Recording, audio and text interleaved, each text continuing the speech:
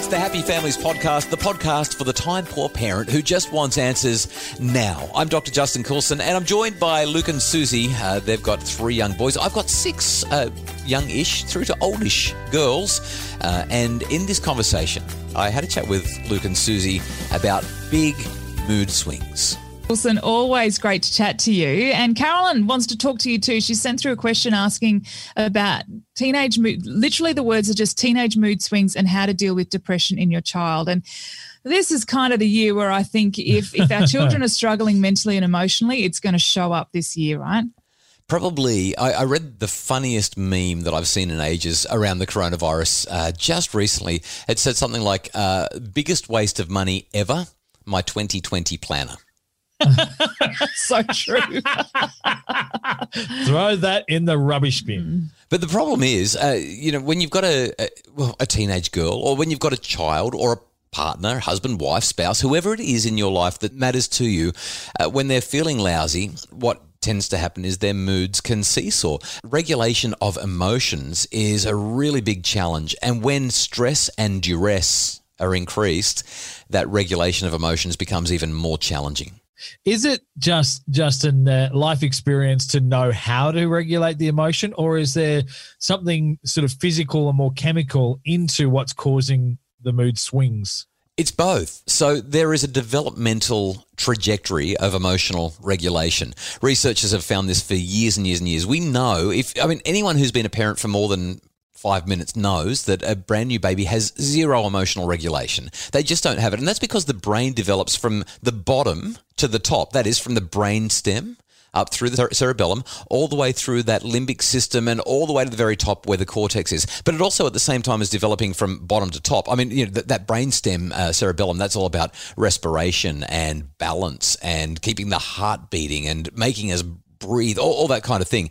It also goes from back to front. So at the back, we've got what we call our occipital lobes. That's where our eyes get all their information and processing and all that thing for our sight as we move towards the front. So right in the middle of the brain, something that starts to develop as our children grow. By the time they're 2, we call it the terrible twos for a reason. They're big, they're mobile, they're starting to use their words, but not when they're becoming emotional, because the emotional brain is just starting to really kick in. And it's not until maybe 4 or 5 that they start to get a bit better at it. And usually by about the age of 8 or 9, developmental psychologists will say, well, the kids have now got a reasonable grasp on what we call emotional regulation. My favorite example of this, by the way, is Walter Mischel, a very, very, very famous psychologist, did this study with marshmallows. You might have heard of it. Yes. The marshmallow experiment. Challenge. Yeah, yep. That's it. So for those who are not familiar with it, Walter Mischel brings a child into the lab, usually around about the age of 4, maybe 5 or 6 at the oldest, puts a marshmallow on the plate in front of them and says, I've got this for you. Oh, but by the way, I've just got to pop out of the office. I'll be back in a minute. In fact, I'll be a few minutes. If that marshmallow is still there and you haven't eaten it, when I come back, I'll give you 2 instead of just the 1. And then he walks out. This is a classic self-regulation. How much willpower do you really have kind of experiment? And his research shows that people who are able to regulate their emotions better, children, go on to lead more successful lives. And that kind of makes sense, right? If you can't regulate your emotions, you can't sit in class, you can't study, you can't learn.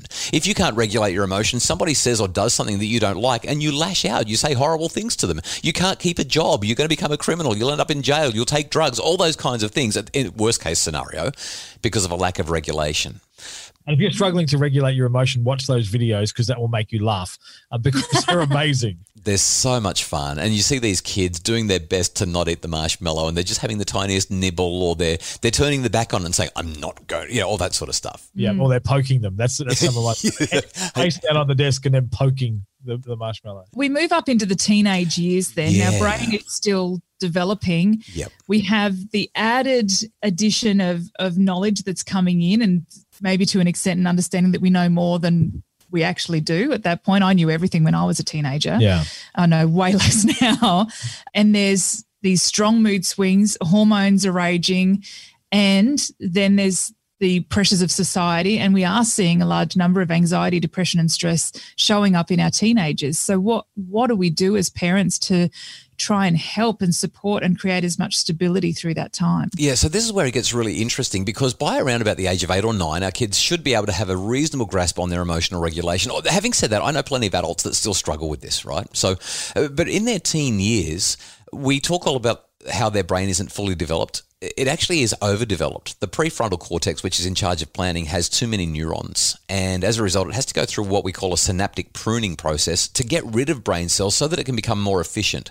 Because the prefrontal cortex is not efficient, that emotional brain, it's revved up, red hot and ready to go. And that's clashing with this other adolescent developmental necessity. And that is that they're supposed to start to separate from us as their parents and be who they are. Now, something like a coronavirus pandemic where people are in isolation or they're being locked down or families are being forced back together is terribly hard for kids once they're in adolescence, because they're now under our umbrella again, but they don't want to be. And so this just inflames it. It makes it even harder. The great challenge for us, therefore, is to be able to work with their emotional mood swings and help them to stay regulated. So I can give you a bunch of tips about how we can do that. That might be helpful. That would be fantastic. I just think that context is really important, though, that developmental context, because when we understand that all of this is happening to our children and they can't do anything about it. I mean, that's what Luke's initial question was. Is this physiological? Is it psychological? Is it social? What's going on? Well, the answer is yes, it's all of that. So as a parent, if I've got a child who's having a really big mood swing, rule number one is that I've got to keep it together myself. Oh, that's just back on us. So how do we do that bit? Emotions are contagious. So there's speculation. Researchers aren't quite sure, but some people think that there's these neurons in our brain that we call them mirror neurons, because they pick up on what's happening socially around us, and we calibrate ourselves to the emotional mood of another person. So if somebody comes roaring into the living room saying, "I hate you all, it's not fair, what are you doing to me?" we automatically, our mirror neurons go, red alert, and we come back and say, "What do you mean? What's going on?" And we actually match their energy. We might not match their exact emotion, but it's fair to say that the emotional energy of another person is very, very easily caught. So what do we do, Susie? When this happens, we do this thing that I talk about all the time. We get curious, not furious. We understand, not reprimand. We explore, we don't explode. And the best way to do that is to reflect to our child what we're seeing. You seem really upset. You seem to be really struggling. You seem to be really challenged. You seem to be really down. You seem to be really frustrated. It's that simple. You say, "You seem to be," and then insert the emotion that is your very best guess. If you're wrong, they'll say, "No, I am not." And you'll say, "Oh, I'm so sorry. I misread that. What is it that you're feeling?" So that's kind of what we're doing. That's step one. Keep it together. Step two, give their emotion a name. And step three, I mean, there's a lot more that we could talk about, but I think step three, to sort of move towards a conclusion here, is that as we reflect their emotion, we simply say, "Wow, that must be really tough. How can I help?" Now, it won't always work that way, but if we can be moving towards that point, that we just want to listen and then offer to help, and take our time getting to the helping bit. Make sure that they feel safe, comfortable, and heard before we get to the "how can I help" bit.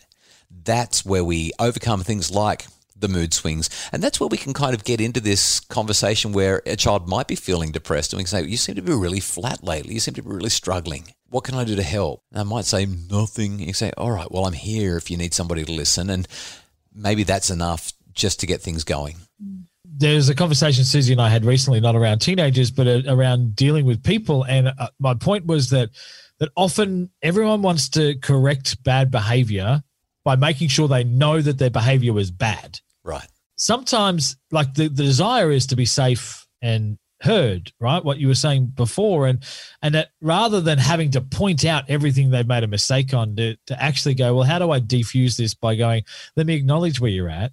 And let me say that it's okay because we're gonna move in a different direction. We don't have to escalate it. We don't have to mirror it." Being in a rush to fix things seems to create some really big challenges.